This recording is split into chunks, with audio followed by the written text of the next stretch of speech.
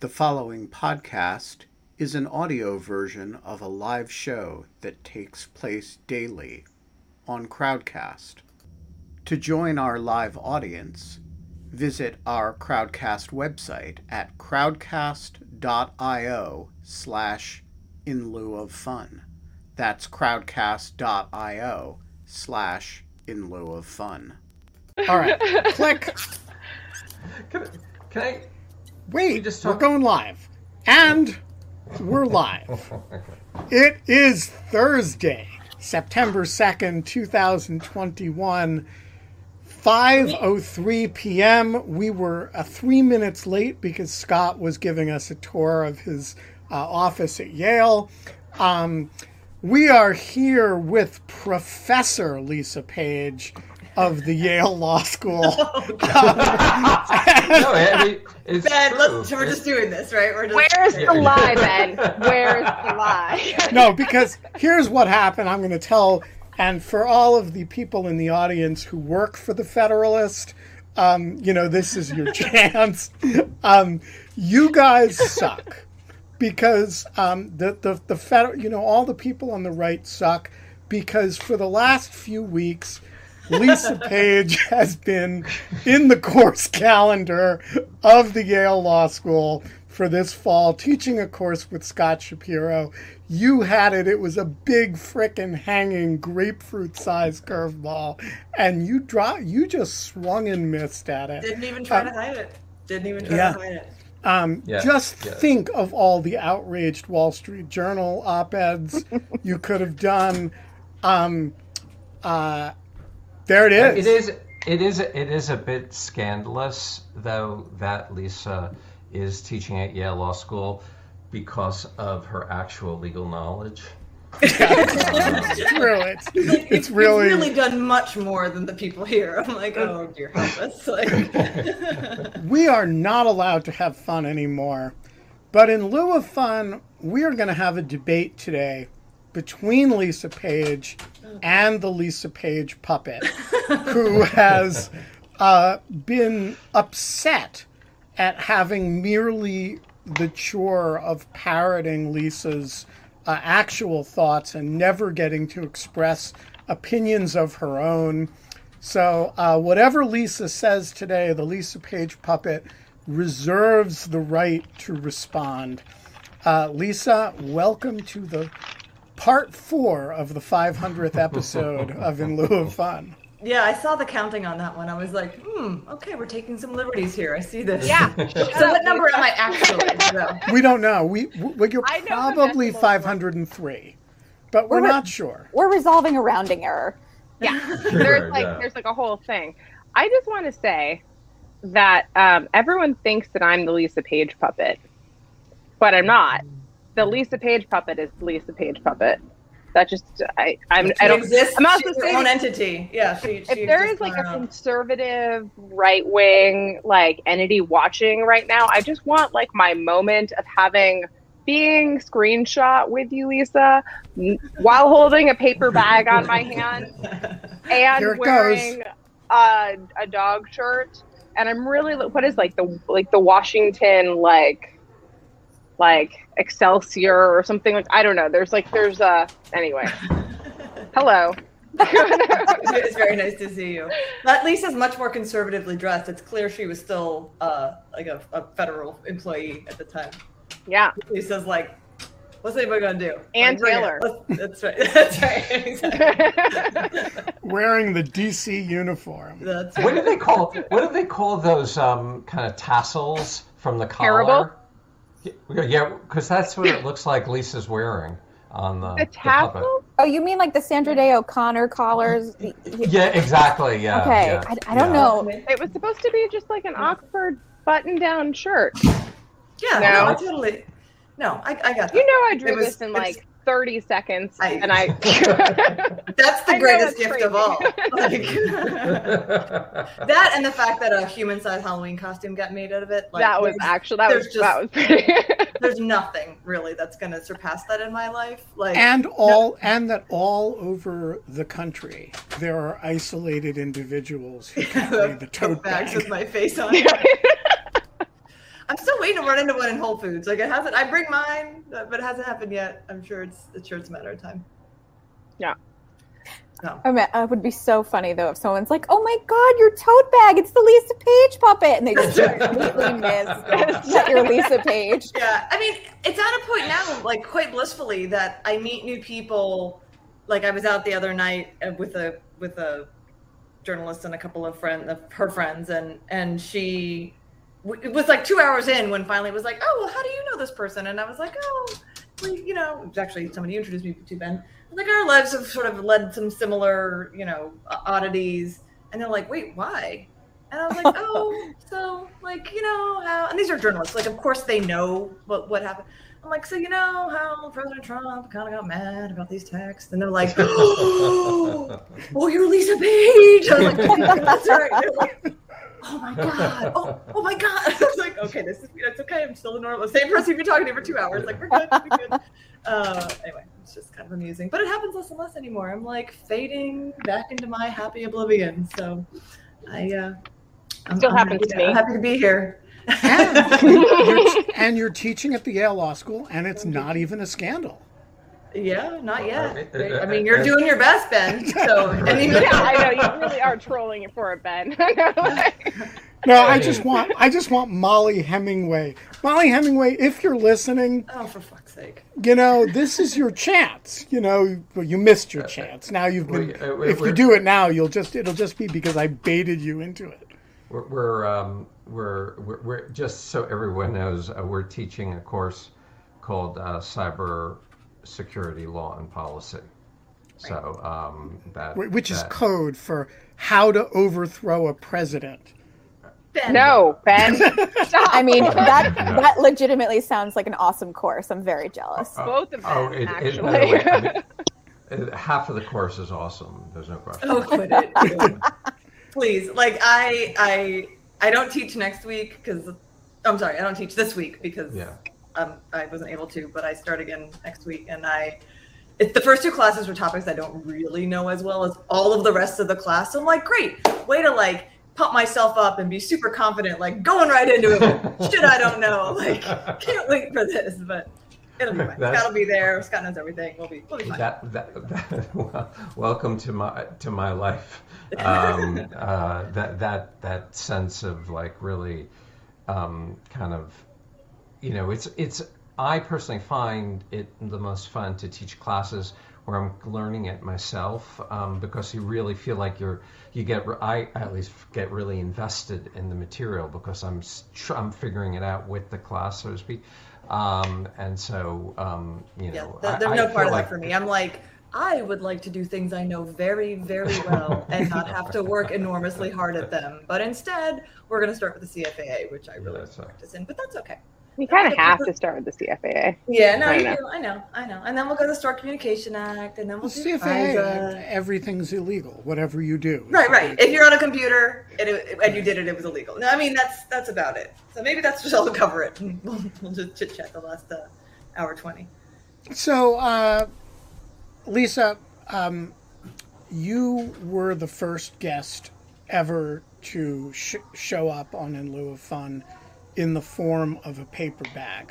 And I think am I not the only guest? I think you're still the only. Well, yeah. Kate did once imitating you. So I think it's now a universe of two. Where does that rank in the great distinctions of your life? Well, very high, but my life has been very indistinct. So I'm not sure how to give you that one. But yeah, it's a great, honestly, it's an enormous honor. I was thinking about this when I was in the shower earlier. It's because that's when I think. I was like, the funny thing about Kate and her paper bag is that she and I, outside of this context, for sure would never have been friends because she's far too creative. What? Far too creative. No, you're too creative, you're too crafty, you're too like, here, let me, cure a lamb leg. Or save a bird, right? Or birth a calf, or like whatever. Like these are things that are never gonna be associated with my name. Like that's just never gonna happen. And so the likelihood of our paths having ever crossed is like very, very low. And now, like, she drew my face on a paper bag. Like, and it's totally recognizable as me. And she even got a mole that I didn't even really realize I kind of have. Like, it's over here somewhere. Like, I know, I just don't pay attention to it because I've had it since I was born, and I kind of forget that it's there. And then when it happened, I was like, oh my God, I do have a mole, don't I? Wow. Anyway, it's very observant. Very, yeah. No, well, you know, so there you go. So I have another very serious question for you, Lisa. And in fact, all of these questions today are going to be very serious. I have no doubt. Yesterday, Pete Strzok basically denounced dog shirts. Yeah. He hates dog shirts. He showed up with a tux, although not a straight tie. Yeah, right. And he said he had disdain for dog shirts, thus attempting to pick a fight with the entire In Lieu of Fun Crew. Yeah. host crew. And so, you and I have been good friends for a while now. I want your honest opinion. How do you feel about dog shirts? Are you pro or con? Ben, I love you with my whole heart, but I loathe them with a fiery passion. They just offend every sensibility, not just sartorial ones. Like, there's just no good place for them anywhere in this world. And yet you wear them with such pride, it makes me want to hate you. But yet, here I am, still your friend, and notwithstanding your sartorial choices. So, yeah, I'm with Pete here. Sorry. I do find when I wear the dog shirts, they're a frickin' Rorschach test with people. I mean, you walk down the street and people come up to you and say, "I love your shirt," or people come up to you and say, "How can you wear that?" Like, that's just atrocious. Yeah, no, yeah. Look, you don't have to care about clothes. You do not. And that is okay. We all are all different people. And this is what makes the world great. But I care a lot about clothes. Yes. Can I just ask, and of course I respect your opinion about this, but could you say what you don't like about the dog shirt? Oh, God. It's just, it's like neither, it's neither a dog nor a shirt. Does it bother you that more and more people on this show are wearing them? Well, I didn't know that, but if I knew that, then yes, it would. Because Kate's wearing one now. Genevieve's got a dog shirt. Genevieve's is tasteful. No, but she has this one too. What you're looking for. Well, I have the yellow lab, and I do enjoy the yellow lab equally. And she even pressed it the other day for the show. Yeah, I'll wear a shirt with any number of cutely patterned animals on that. Like, I have one with sparrows. I have a dress with squirrels.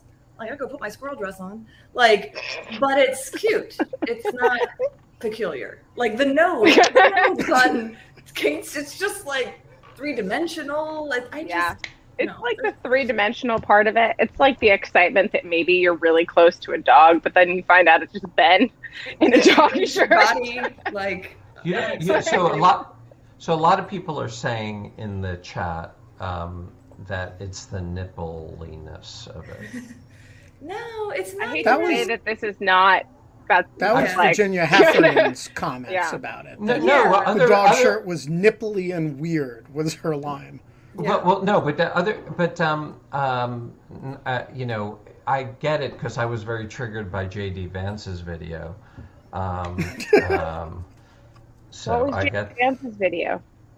He had this video where he basically tried to cancel the Afghan refugees, basically.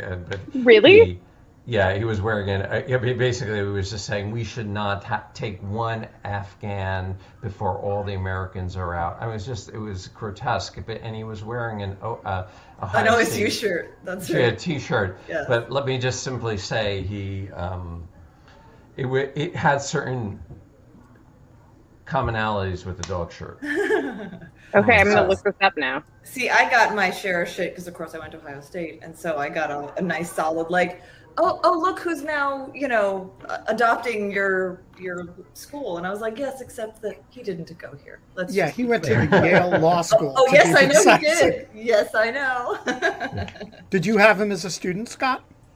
No. I only met him once. And he was an inclusive legal positive. No. We didn't get that intimate. But I just said hello to him and something about his book or whatever. Congratulations about the book, and he seemed like a nice guy. And now he's morphed into like J.D. Vance, Josh Hawley's older brother. Yeah, I met him at David Fromm's house for dinner once, and he spent the dinner congratulating himself about how much he had given up for his anti-Trump position. And I am frequently reminded of this conversation by his daily antics. Having decided apparently that he no longer wants to give up any of that. His wife seemed very nice. No, this is what Schmidt found out. Carl Schmidt. So I'm sorry to derail. Were they friends? Although Carl lived to like 99 or something. He lived till 1970 or so. Yeah. I actually have it in my book. I forget.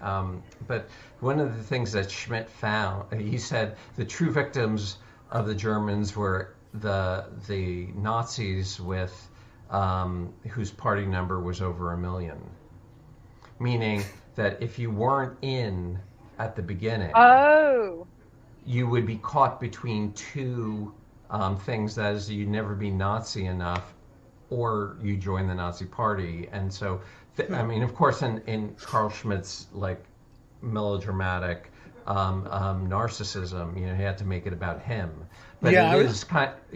I was going to say 5 million Poles and would beg to differ with the true. Not to mention Jews and others, but yeah, I can see where he's coming from. The true victim is always me. But but just to say that I think the same thing is going to be the case for J.D. Vance, which is that like having been a never Trumper, he'll never be truly of MAGA. And he's also like the coastal elites now can't stand him. So. Like the Facebook, that's how I feel about people who have like a Facebook ID number that's more than 4 digits. No. I'm joking. No. Okay, does actually no one remember this? Because maybe I'm just like, of this group, the only person that like kind of lived through this. So when Facebook started in 2004, like it started just at Harvard. Everyone knows that part. Then it went to, not to the Ivy Leagues, but to like a couple Ivy Leagues and MIT. And then it kind of opened up to all of the Ivy League. It was very elitist, like in how it rolled out. And like there were Facebook groups at the time that were, I remember it was a protest. It was like, keep Facebook in the Ivy League. Do not let other schools use Facebook. Right, and then it was because the end was, when Cornell got, and I know, that's what I said. Once the kids from the School of Hotel Management were allowed onto Facebook, that's when the Russians got control. Yeah, anyways, it was this like interesting part of I think it's kind of interesting, but everyone has forgotten that. But yeah, it was really weird. So Lisa, are you you were a Twitter sensation for a while. You've been kind of dark most of the time on Twitter. How are you feeling about social media these days? Are you using TikTok instead? Yeah, right. Putting out TikToks, talks, ticks. What are they? I don't even know what they're called. That's a really good question. What are they? I think they're TikToks. Genevieve? think What are they? Yeah, right. Motion feature film. Like, as our youth coordinator. Yeah, I know. I'm not well positioned. Yeah, no, I am again back to my like happy oblivion. I'm just like fading back into obscurity. I'm very comfortable in this place. So I was weirdly motivated to tweet like a couple weeks ago for no good reason. Well, my tree fell down and I was really devastated. Hey, like I really Oh, I brought these for you. Oh, so it's really sad. My tree fell down, my fig tree fell down, and like it was like the height of harvest, and I was like incredibly devastated. It felt very like symbolic of my life, and I cried about my dumb tree. And then I had a tree person come out because I'm like, this tree can't die. Like, and there's truly like a separate part of this tree that's still growing. Can I just want to say really quickly that there is one thing that I've learned from being friends with you over the last couple of years is that you cry if there's like a stiff breeze, you cry, Lisa. Like there's like a whiff of onion, you cry. There's like yeah, no, I'm real. I'm a sensitive girl. I know. We planted this tree. We like first bought this house, and like anyway, it was very sad. And the tree's still growing. It seems to be doing fine. The tree person came out and they were like, no, your tree's gonna be fine. And it's like the back half of it's covered with figs, but they're like green and clearly not gonna ripen because we're like past fig season down here. And I don't know. Like, I'm like, is this a harbinger of like, I'm just going to have a fig tree with no figs, which is almost more depressing than not having a fig tree. Like, anyway, but to your point, I tweeted about it for some weird, I was feeling very. I love that. And then, yeah, no, I don't even go on Twitter. I don't like once a week for like 15 minutes. I'm like, let me see what's happening. And I'm like, oh, it's already again. Yeah. How do you get outraged then?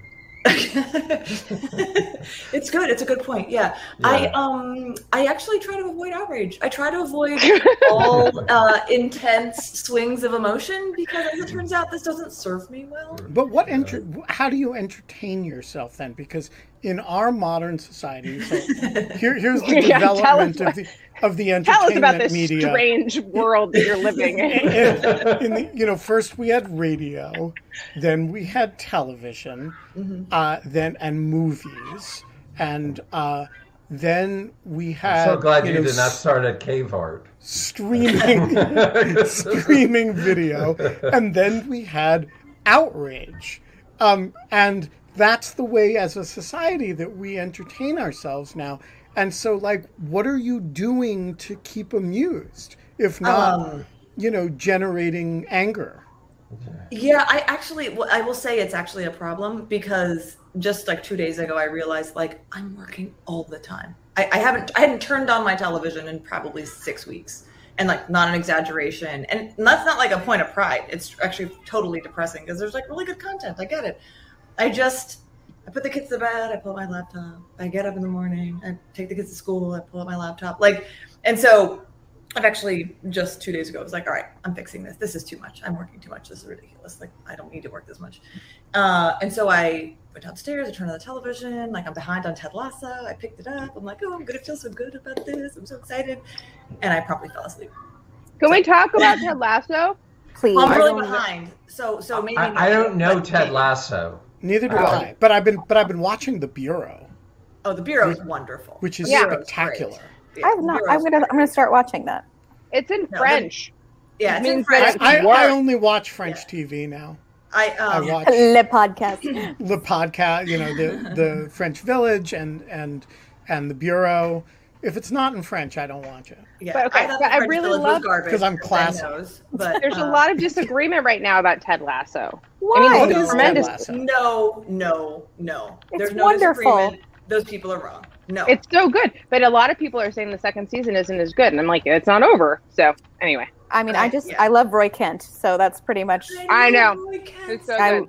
I love him so much. Like just angry. What is it? And it's a series on Apple, and it's Jason Sudeikis plays an American football coach who gets hired From, to coach soccer from like the Kansas, like a second tier school, whatever. kind of like a lower league football thing that like gets a state championship. Gets hired over to like London to teach AFC Richmond, which is this fictional Premier League garbage club. Yeah, right. Yeah, soccer team that's never won a trophy, and he doesn't know soccer or football at all, and just kind of but knows people is I guess kind of like the and the he's like takeaway. real American, like He's very hokey. American. Yeah, and super hoaxy. hokey, but it's very well written. It's funny. Like I laugh Yeah. out loud. Funny. It's like, really joyful, It's and very- but not in a saccharine not way. hokey. No. And Yeah. the way they've built the ensemble cast is really, I Yeah. think, the gem of the show, because even minor characters, they have distinct storylines. They're not just foils, and they really get to the heart of a different issue at different times. Yeah. And it's just It's so just a pleasurable to delight. watch. It's like, oh, I need to feel good for like 20 minutes today. Yeah. You can go to Ted Lasso. Like it's a guarantee. But Yeah. you promptly fell asleep. Well, yeah. Well, that's just That's- she's that's Lisa. Sorry, Lisa. Yes, also true. Also true. I still sleep like shit. I mean, like, some things are evergreen, and my being a trash sleeper remains a part of my A trash sleeper? I've never heard Like- that phrase. like before. garbage. Like I'm a Garbage sleeper. Like yeah, I just Wait, I'm sorry. What is a garbage sleeper? like I'm bad at it. Like it's not She's a skill. garbage at sleeping. You meaning that you have insomnia? Yeah, probably. Kind of. I mean, it's Or really something. depression, probably, but like Uh, potato. It's I a see, very. I see. If you ever wake up really early in the morning, Scott, and you can't go back to sleep, and you just want to chat with somebody, it's a great time to text Lisa, because Absolutely. whenever you get up, she'll be awake. She's up. There was a good period of time in there when like Ben was in the like throes of the Trumpy town, and I was in my own throes of that world, and like both of us were not the greatest sleepers. And like 4:25, you'd be like, You "Hey, up? you up?" Yep. Been up for about 20 minutes. You? Yep. That was like a year where yeah. where we would wake up at insane hours of the morning and just know the other one would be somewhere on the other side of the city awake as well. Correct. What's going on? Hey, speaking of, this is related to nothing and no one else will care, but I took a solid core today, Ben, that was so freaking good and awful hard. But like, it was the first time I'd taken this teacher before. It was a really good class. So I'm What going was to it? come down. Solid core. It's the best exercise on the planet. So Okay. yeah, so this is this crazy exercise regime that is kind of like if Himmler had designed a Pilates studio, Okay. it would have been like this. You're not making the case that I think you're making for this. Well, this is how I introduced Lisa to it. I said, just imagine that, at Bagram in the worst part of the secret prisons program, they did Pilates. And some people Pilates find- reformer, because it's on the like right, it's on a machine. machine. And, and there's somebody there to scream at you and yell at you. It's exceedingly unpleasant. And once you've done it a few times, no other exercise You'll never stop. will You'll never stop. will really do it for you. It's- I absolutely want to do this. That's It's enough reason right there. It's That it inexplicable. ruins all other exercise. Seems like No. a great reason not No, to you don't, do this. like I've never met anybody like super jacked men, like itty bitty bitty women, like anything in between who isn't like, it's the hardest thing I've ever done in my life. Like it's the hardest exercise. And I hate it. And yet I go 3 times. And yet I'm totally addicted to it. Exactly. I and pay cannot stop. Outrageous amounts of money to keep doing it. In fact, when I was in New York last week, I was like, oh, there's solid core studios here. Like, let me look it up. And it was so much more expensive than it even is in DC that I was like, I cannot pay $42 for a 50-minute class. Like, I just was like, forget it. I'll just run. It's fine. I only know one person, and it is a former In Lieu of Fun guest who, to avoid HIPAA violations, will remain nameless, who who did not, I took her to a class, and she was like, that was good. It'd take more than that to break me. But that's I the love only person I know. Love that spirit. No, it's No. it's just No. here's the true. No. Puppet, how do you feel? Here's the true thing about it that keeps me going back. It is You hate it is- yourself? no, actually, that's not true at all. I really like myself. I know, I'm joking, Lisa. I know. Like, I saw the moment. I was like, oh, is that it? I was like, oh, no, it's not. No, it's so hard that when you're done, you honestly feel like, well, I can obviously do anything today because I just did that horrible thing for 15 minutes. And I'll finish and be like, okay, I'm gonna run 25 miles. I do not do that because every bone in your body is like unbelievably exhausted. But you feel like you could because you're so juiced up by like the like hardness and the thing you just did, and like I got rockin' abs now. So, you know, I mean, I feel that way about the yoga that was formerly Bikram yoga, but now it's just like hot yoga. I'm an addict to that. Have you I seen love Bikram. Have you seen the documentary about Bikram yoga? I have. It is awful. So I like to separate the exercise program from the man because the man is a terrifying entity.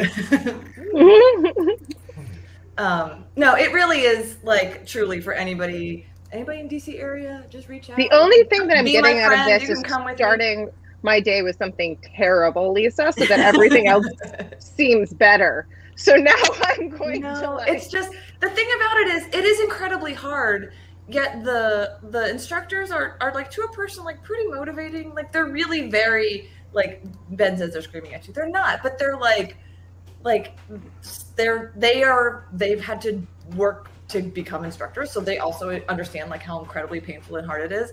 And it's broken up into like 20-second segments.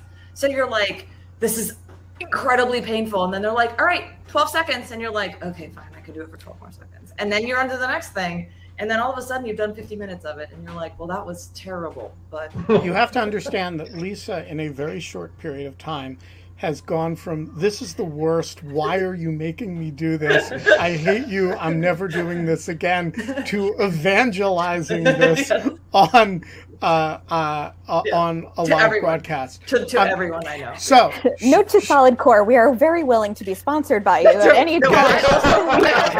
This episode of In Lieu of Fun, 2,000 followers, Solid Core, I will say anything you want about this exercise. Charles T., the floor is yours. Thanks. I guess, Lisa, my question is, with the growth of right-wing extremism, do we need to rethink the legal counterterrorism framework? We have this bifurcation of foreign and domestic, and we have the foreign bucket for Al-Qaeda and such, and we have the domestic bucket for right-wing where it's, a crime versus. So I guess, do we need to rethink the whole framework that we use to deal with counterterrorism, or can we sustain this bifurcated pathway in perpetuity? And I will say that I never worked at DT at all, so it's truly not an area that I have any real expertise in. And unlike Scott, I don't like to pontificate on things I know nothing about.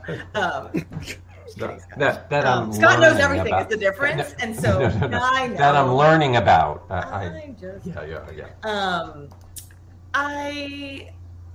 It's a complicated question in the United States, in part because of the First Amendment.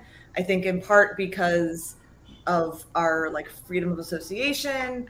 I think we've done obviously a terrible job at any sort of intelligence gathering about these organizations. In fact, there was that story a couple days ago that I texted to a friend who works DT and was like, oh, this is going to be bad. And the response back was like, yeah, this is not going to end well for the Bureau. Because it was about like a couple of agents down in Jacksonville or something who had some terrible person as a source, right, against Antifa, which you're like, oh, super. And priorities. Yeah, well, I suspect this is not going to end well for the Bureau, which of course makes me super sad because I still love that place. But they need to reprioritize. Yeah, but can I just say though that we are? I mean, we are teaching about this, like We are not teaching DT. No, we are not. I'm not No, saying we are. one No, word. No. Wait a second.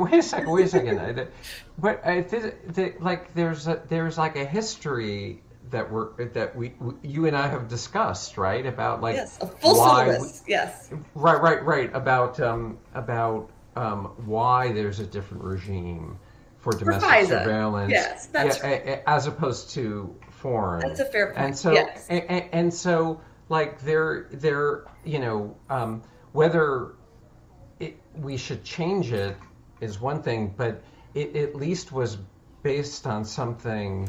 That's a good point.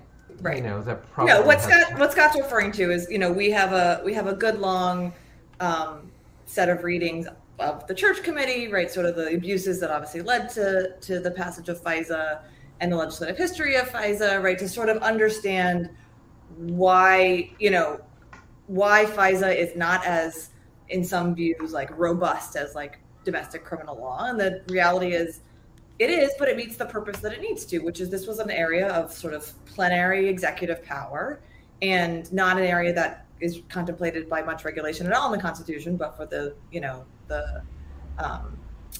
act of war. And the executive branch and the Congress was like, okay, we got to regulate this a little bit. Like, this wasn't great. We didn't do so well in these few years here.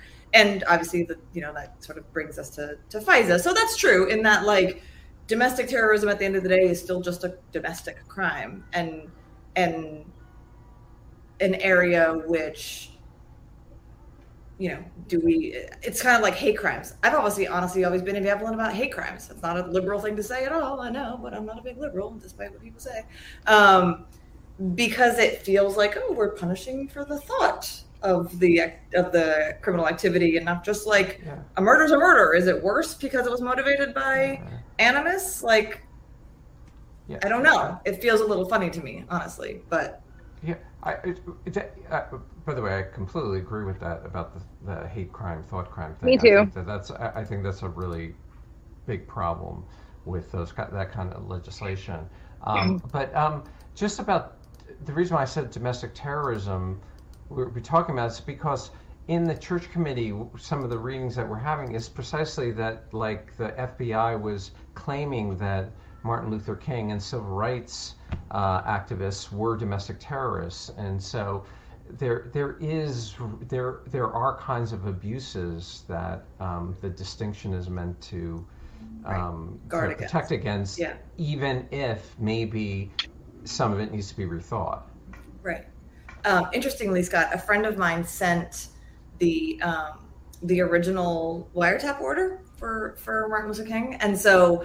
Wow. It was under the condition that I'm allowed to pass it out, but not give it out. And so, but anyway, I forgot to send that to you, but I'm gonna, because it's kind of cool. And it's I want to see that. Super cool. It used to be on the director's desk under the glass. Wild. Jim Comey always had it, but it's like, it's kind of crazy because it's like, here, I'll see if I can find it real quick. It's like 2 sentences. Yeah, it's real. You're like, ooh, wow. And like Carter Page got a lot more process.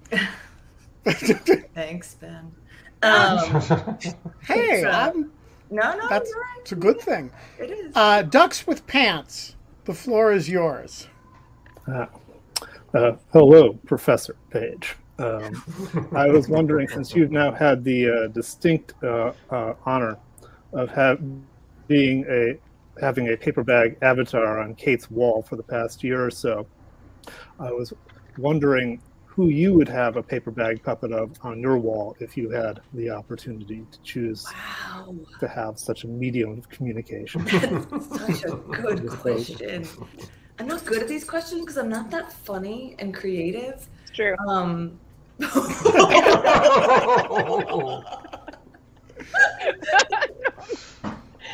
my God. Okay, I will answer that question, but I'm gonna have to give it a little bit of thought. I have another one for you to think on. Yeah. If you made something 3D in the style that is the dog shirt, but not a dog, what would it be? Nothing. There's no good thing that looks like that. Nothing. No.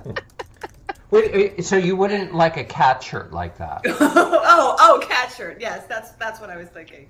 Rhinoceros? No. Yeah. All right. What about an Maybe Escher Owl. painting? Yeah. Yeah, that's a good one. No. I'm just, I'll stick with my squirrel dress. Like that's There's nothing good. Like You can bring it. It's really cute. What about just Personal. what just about my white T-shirt? Is this okay?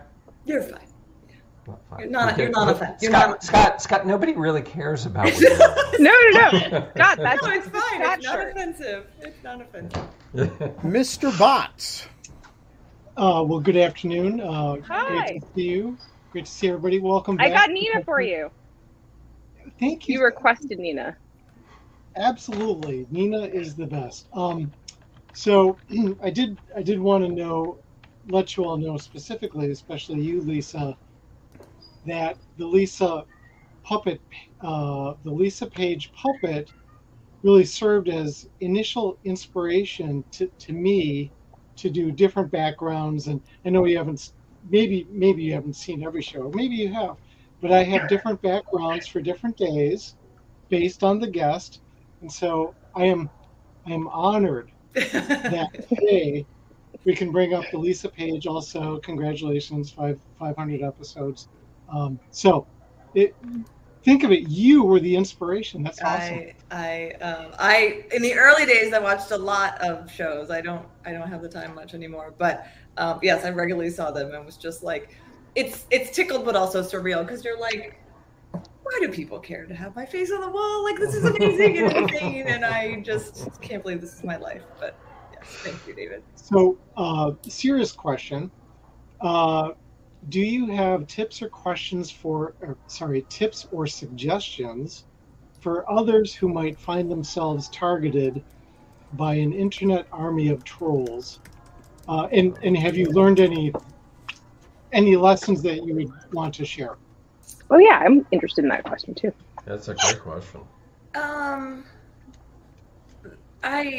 I feel ill-suited to give advice, but it just will get better. Like it will be bad for a terribly long time, and the only thing you can do is just get up every day. It's really like, it's a lot of grace for yourself, right? It's a lot of patience. It's very I've talked about this before, but it's very lonely, and it's very, even people who care, and particularly those like employers or whomever who are just sort of like, I get it, things are bad, but like, you gotta do this thing. And it's very hard because there are times where you're like, I can't do any better than I'm doing. I literally can't do any better. And for somebody who's always been able to just like muscle through and keep it up, like it's very sort of identity destructive, but that's not a real word or term, but whatever, hopefully you know what I mean. It really is just about getting up every day, just endurance, because it will change. And I'm on the other side of it now. And, not that I would ever wish this on anyone ever, no matter how much I loathe them. But it's changed me. Like it is now it's a part of who I am. Right. And because I like who I am, I can't like, begrudge isn't the right word. Like it's a part of my identity. It's like what all trauma does to people. It changes you. Right. You don't regret it. But can I, is there, so I have found, and I didn't endure anything. I've never, none of us have endured anything like what you endured. But also, Scott, you would enjoy it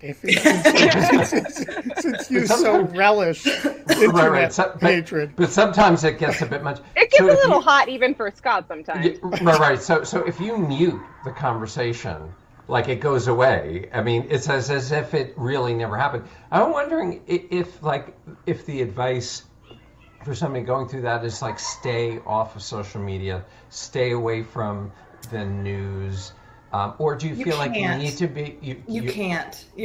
Like I did to the greatest extent possible. I mean, I didn't go on Twitter until December 2019. That's 2 full years no social media presence, not knowing what was going on, not really tracking the news. I mean, I think I've talked about this before. I still have a girlfriend who literally her unofficial like role became tell me when something crazy is happening.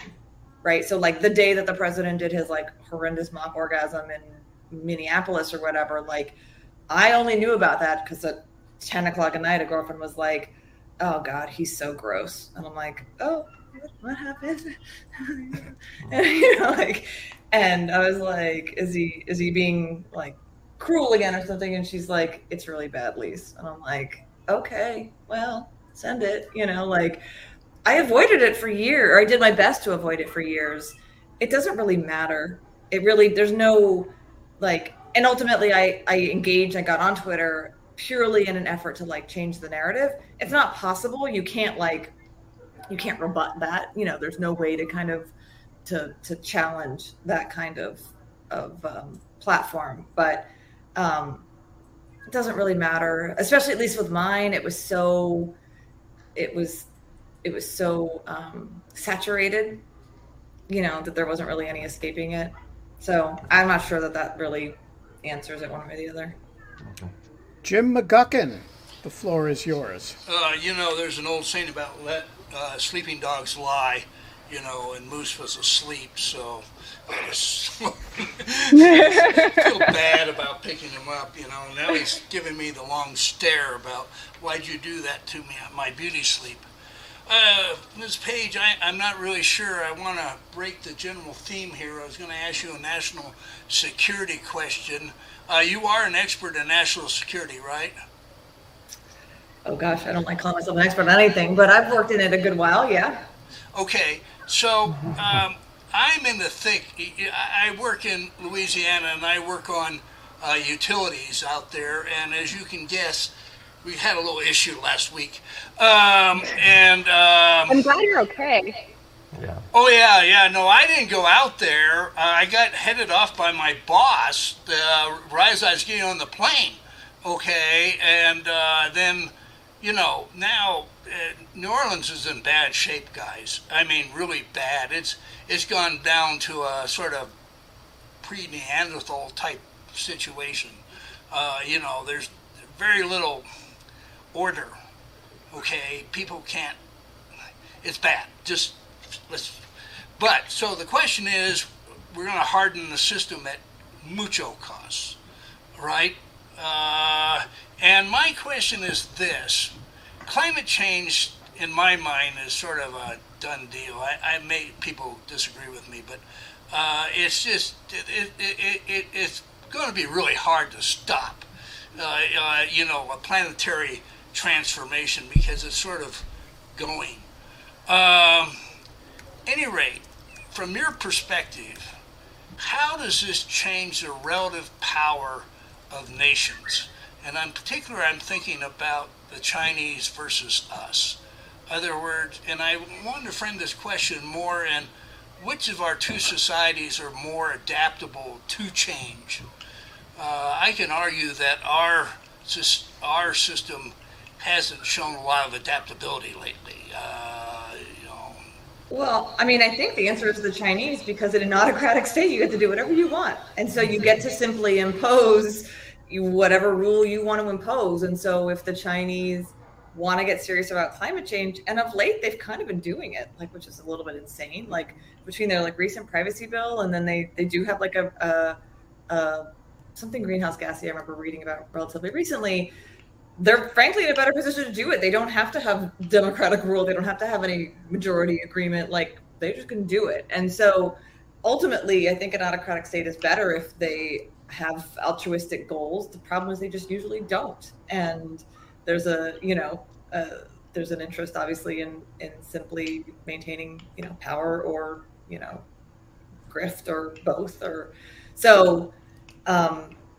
yeah, but I mean, I think everybody is in universal agreement. It's a national security problem now. It's just not one that the government is really prepared to tackle still. Actually, I read a really interesting statistic the other day that was it was related to, there was some story about Mackenzie. She's not Bezos anymore. What's her maiden name? Scott. Scott. Thank you. How could you forget that? Sorry.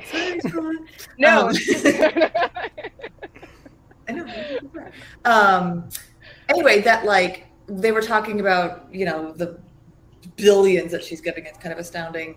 And whatever says it was in a podcast, I think. Oh, it was Make Me Smart, which is like, I have the world's biggest crush on Kai Ryssdal, and the Kai Ryssdal Molly Wood thing just like brings me total pleasure every single day. I wish it was longer than 15 minutes, but anyway, on the podcast they were talking about philanthropy, like billionaire philanthropy, and the like amount that philanthropists have given toward climate change is some like shockingly tiny, like maybe $100 million or something, like so minusculely small that you're like, what? Why? Like a couple of billionaires really putting their money and mind to like climate change would like probably do it.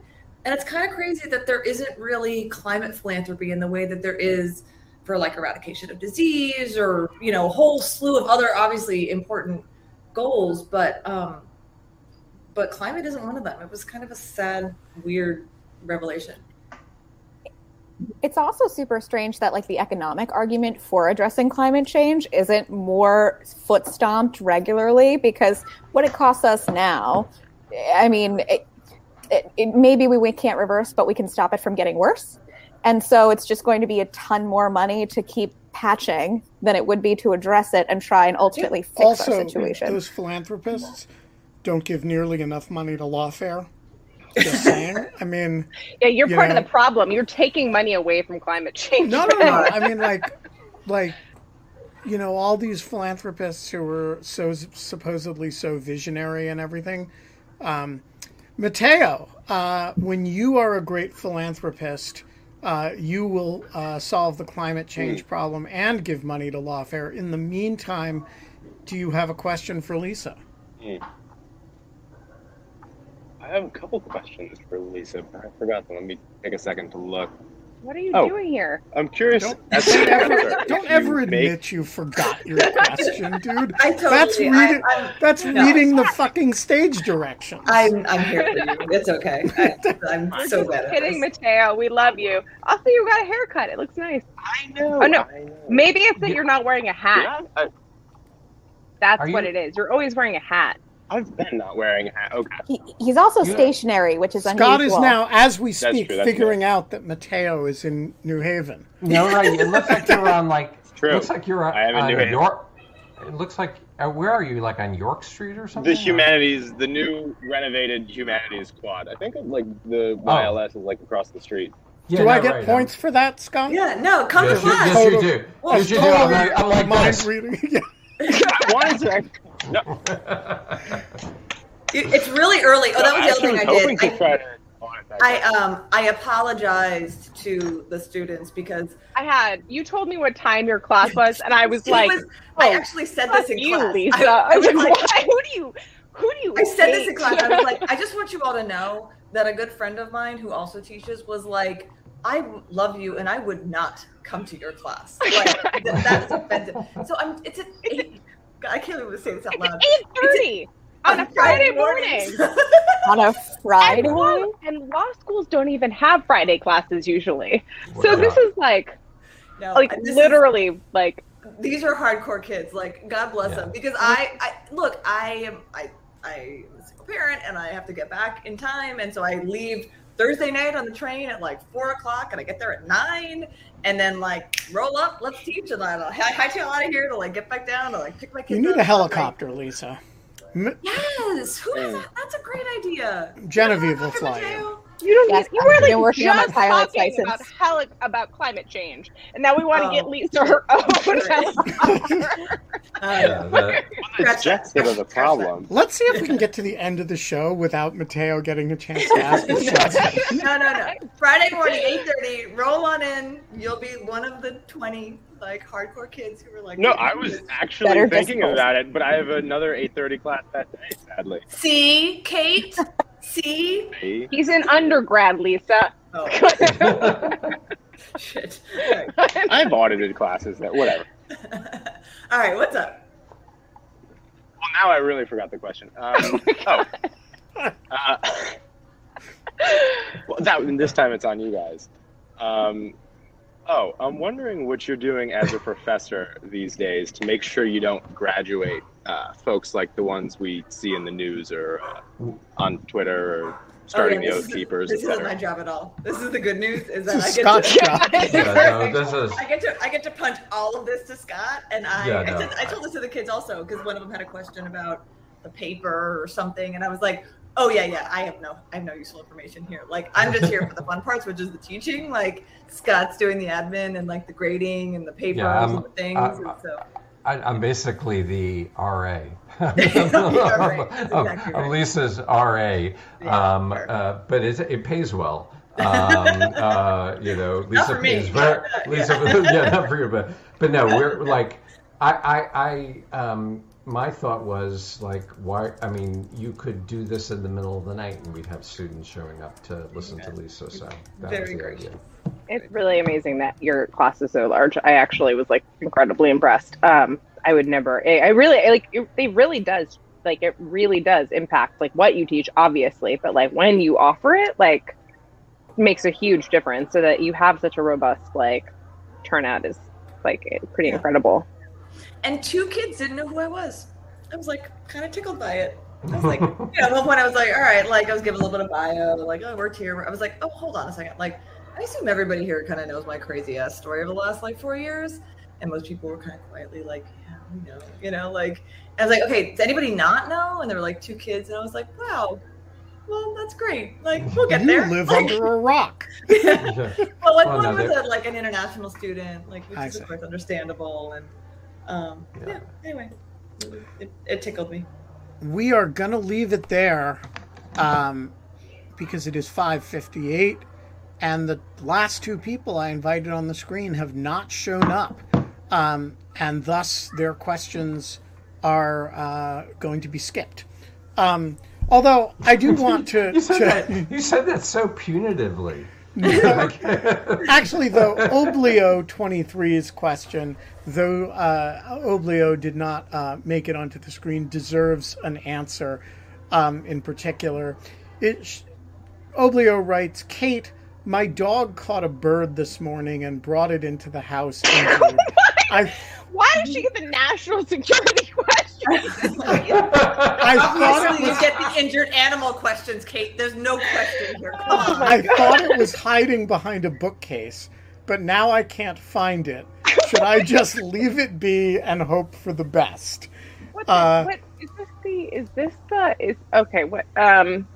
Yeah, what do you do when the cat brings in an injured bird and it goes missing? Well, then either the cat has found it again and you just don't know about it, or it's like skittered itself off to somewhere and you will probably find it when it starts to like smell bad. Or, I don't know.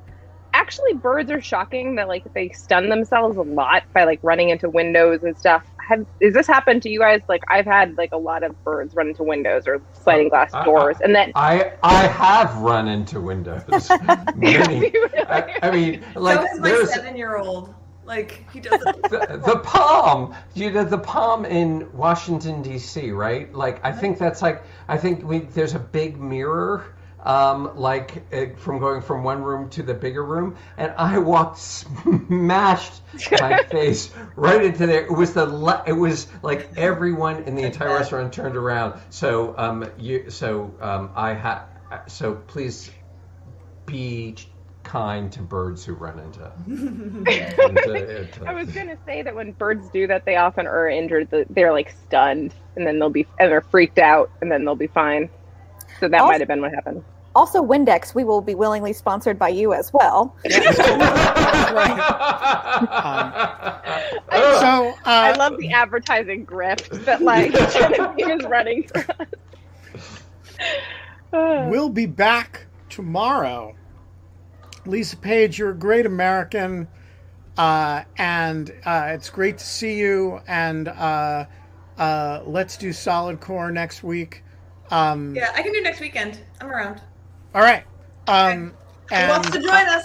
Come to Solid Core. We'll no, absolutely not. But meanwhile, the 500th episode of In Lieu of Fun ends tomorrow with Ada Palmer. And if you're one of the people who has never seen an episode with Ada Palmer, I've never. this is awesome. I'm gonna Ada send you Palmer- the first one because Yeah. it was like hyping it because like Scott's like gotta see it and Yeah. meet Ada. Yeah, I mean, first Ada one was is really, really intensely like, wow, there are people who are like this in the world and like who just have this brain that I don't have and I'm never gonna have, and like, but wow, that's cool to like witness. Yeah, it also makes you feel so much better that she exists. Yes, it is also- actually really a weird thing of not being shamed about it. Just she's just so like- kind and lovely that you're just like, oh, we're just really glad that you're like a national treasure. Like, I think we should have her talk about tomorrow something that she's never talked about on the show, which I learned about when I had dinner at her apartment, which is the simulation war game that she runs with U Chicago undergrads on the... she wrote an entire video game about settling a new country in order to teach or not This is country, a- like this is a planet. different- Sorry. This is a different one. Exoterra? They do a war game, a role-playing game of the selection of Renaissance era Pope. Oh, that is different. And I'm it is so excited. and it is She's a like, Renaissance historian. so elaborate. Plus, like, And we got to get her to talk about that. Yeah. So, all of that will be 22 hours and 57 minutes from now. And until then, Lisa, we don't have fun anymore. But in 72 hours, I'm gonna be 42, and it might be sort of fun. Happy birthday! happy birthday.